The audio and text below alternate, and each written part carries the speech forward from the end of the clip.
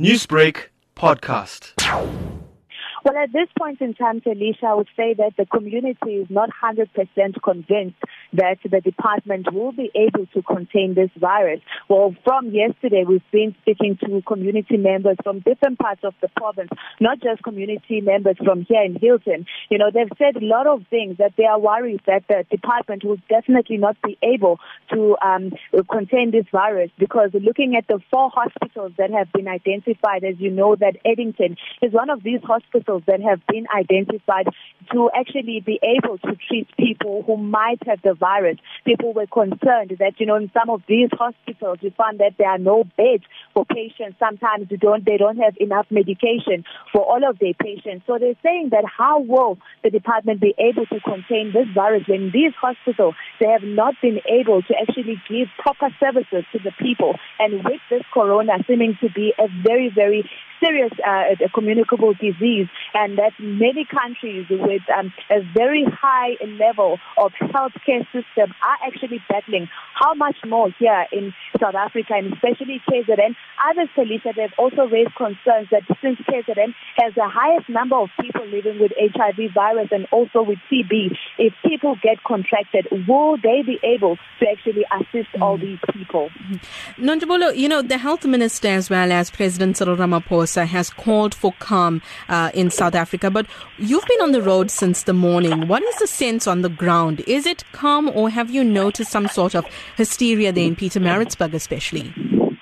Well, Taliesha, not just judging from driving around, but also in media, well, in social media like Twitter, your Facebook, you know, people are posting so many things. Like people are posting things like even in Eddington, they've been saying that there's been a case. They said in Austin, this 20, there's been a case. But all of these information that people are posting on social media, it has not been confirmed by the Department of Health.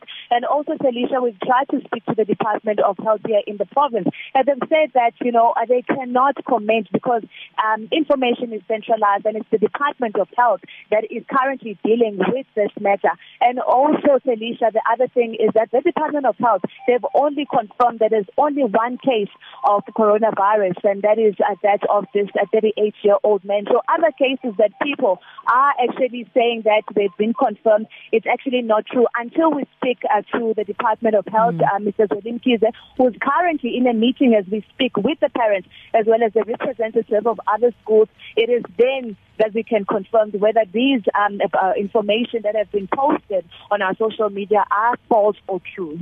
Finally, Nonujabulo, you know, you spoke about that case. Has there been any information coming through about that 38-year-old man who has been confirmed to have coronavirus? Well, at this point in time, Taliesha, information around that is very limited. We've also spoken to the chairperson of the school board here at Cowan House, and he said that, you know, as much as he cannot divulge any information or much information to us, but as the school, they have communicated with him. He's in a very good, he's in a stable condition. He's good, him and his family. And he also said that as much as there is so much pressure, but the family is coping. So we haven't had any form of information in terms of how severe or if he is coping as the department, well, as the school is saying. We haven't confirmed that with the department, but we also do know that, Taliesha, this man, as well as his children and his wife, they have been quarantined at their homes. Newsbreak, Lotus FM, powered by SABC News.